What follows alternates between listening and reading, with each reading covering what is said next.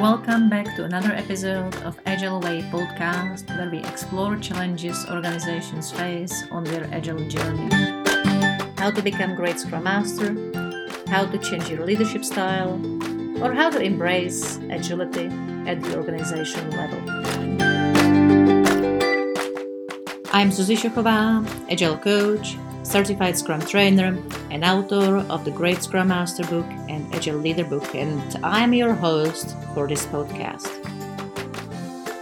I'm passionate about business agility, organizational culture, and agile leadership, and that was the reason why I decided to start this podcast, to share with you my experiences and stories from my agile journey.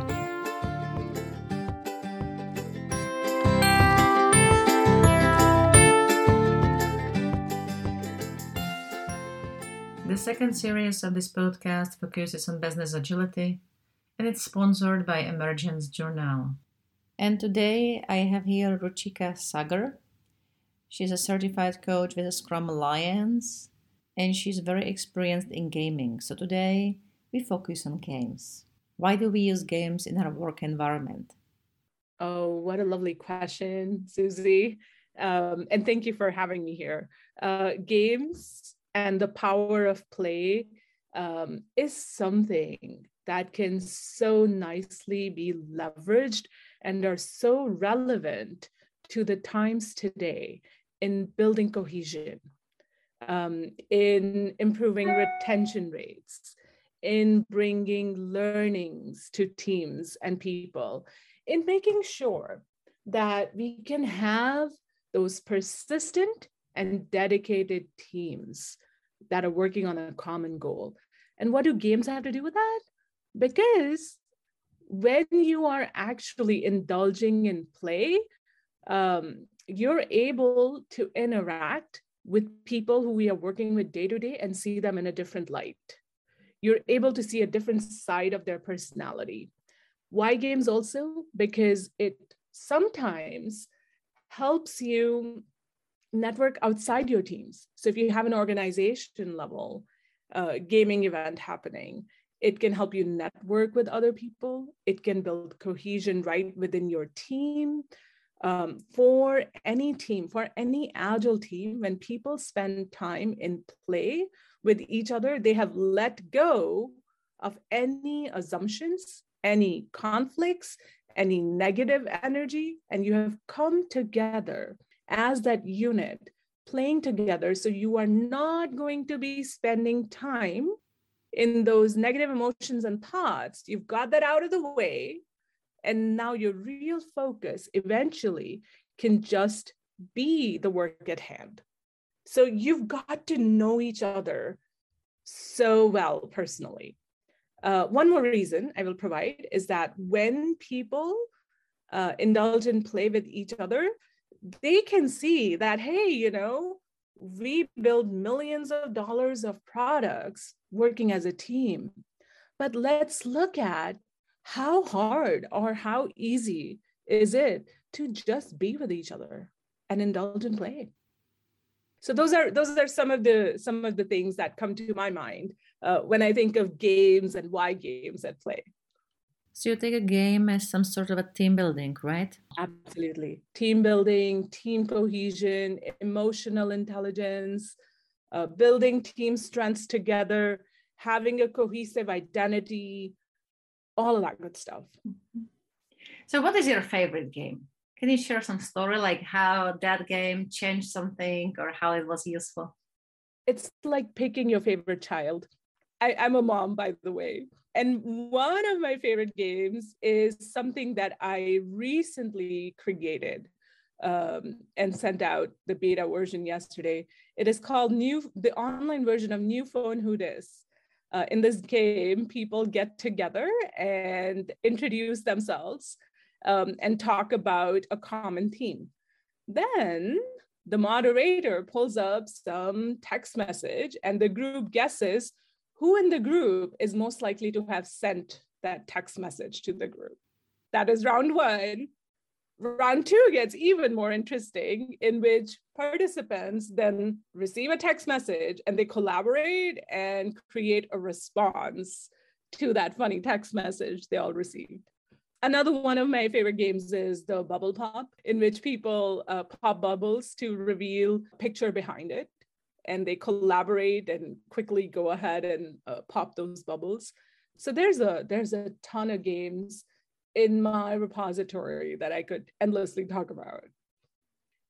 So I was just teaching the product owners today, so I have it in my mind. So what would you recommend to product people, like working with stakeholders, maybe this type of environment, how you can help to handle this situation? Absolutely. Oh, one of the common tips that I recently used was in the clarification of roles. In the clarification of agile roles, we put up, and this comes from Jenny Tarwater, who came to Agile Games Midwest to demonstrate these activities to us. She put up a slide with numbers 1, 2, 3, 4, 5, 6, 7, 8, 9, 10 written on the slide.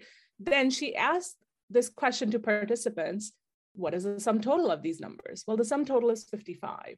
She asked 5 different people, how did you get to 55?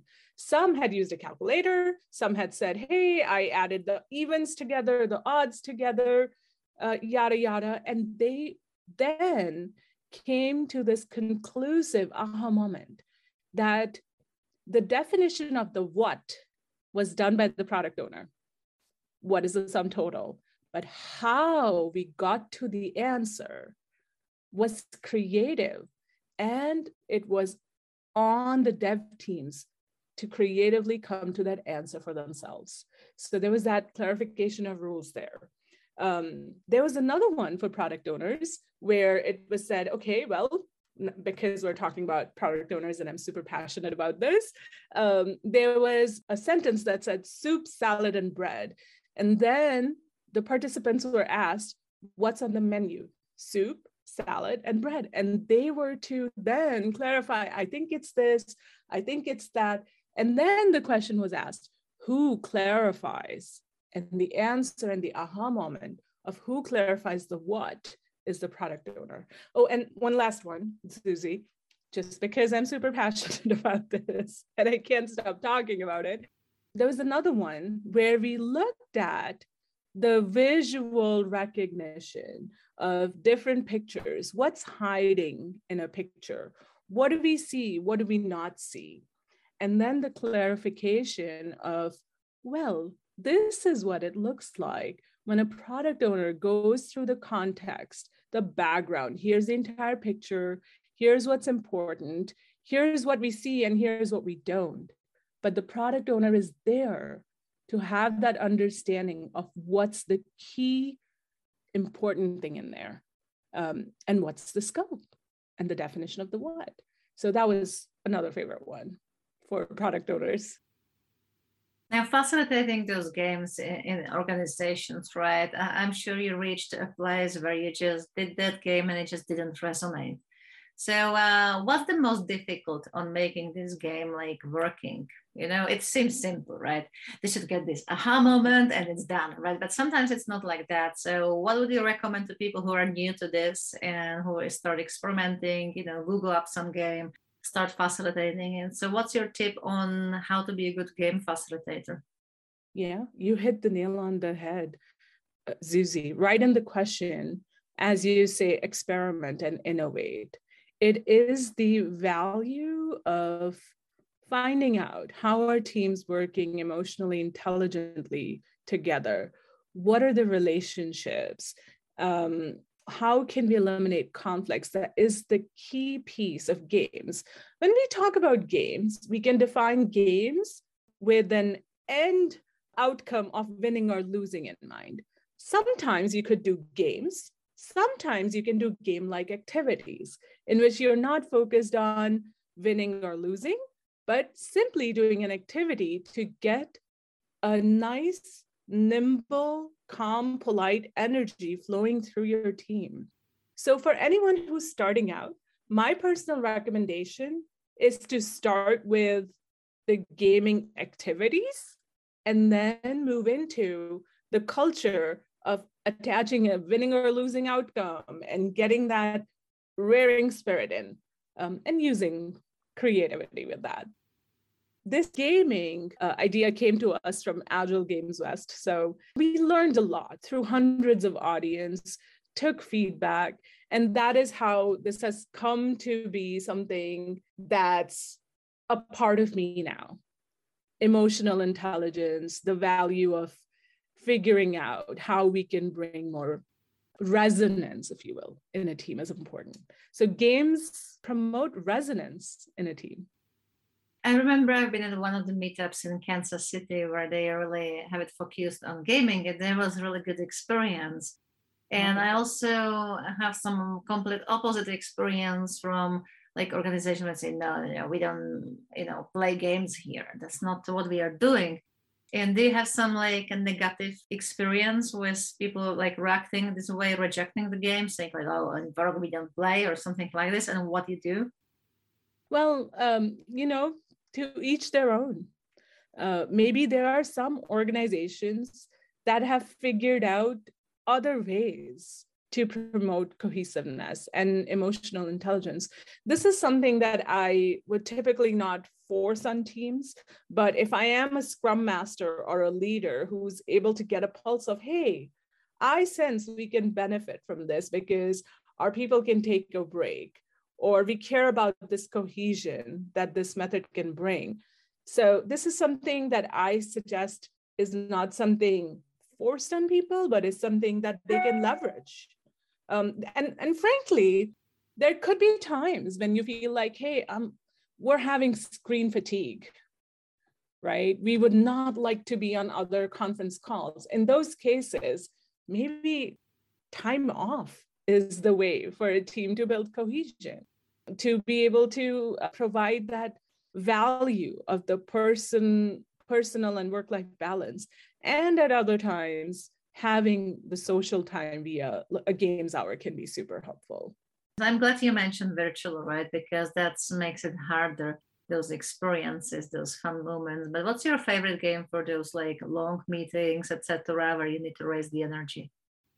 For those moments, I love to go to my bag of beta games where we are not being super structured, but we are able to have some goofy moments and you leverage the power of connections. So just getting in an activity to talk about your favorite vacation spot can be that simple, hey, I did this and I enjoyed this, what's yours? And hearing about others can be a fun activity to leverage in those times.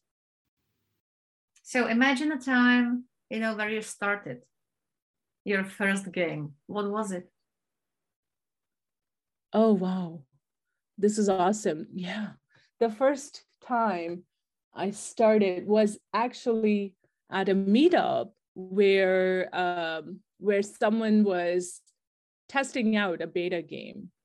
And that was that just sparked that spirit in me. And I started to learn more and more about public gaming conferences, and I just decided to build my own things on this. That's nice. I really like it. Start with some community and be so passionate that you just start doing it. That's really great. What is your one recommendation you would recommend people, our listeners, if they want to start with games and their environment? What is the one thing you would recommend them? I would recommend that be open to games and be enthusiastic about it. Don't be scared. Use your Agile values of courage and get over the personal hesitation of what if no one likes it? So get over that and start with a small 2-minute gaming activity with an existing team and just say, hey, let's try this today at the end of our regularly scheduled meeting, and let's see how this flows for us. So don't start with an additional load for people, but use something as a cadenced forum that is currently existing and introduce a very small MVP or your own adaptation of a game by getting over your personal hesitation of bringing it to your teams, and see what that does for you. And from there on, inspect and adapt. Thank you very much for a very nice interview. It was my pleasure to have you here. Oh, thank you, Zuzi. You're always such a pleasure to talk to. In a summary, games can bring the energy in a space. They're a form of team building, but they are also revealing. They can show you the situation in a different light, different perspective. They can enable environments where you're stuck for some reason. Be playful and start experimenting with some. It doesn't have to be big. It can be a smaller activity, it can be a longer game. But don't be afraid. Games are fun and people usually like them. Thanks for listening to this episode of the Agile Way podcast hosted by Zuzi Shochová, author of the Great Scrum Master book and Agile Leader book. If you love listening to this podcast, please leave us a review. If there is any topic you are particularly interested in and would like to hear another episode on it, let me know. For more information about me and my Agile classes, visit our website sochova.com, sochova.com. Thank you for listening.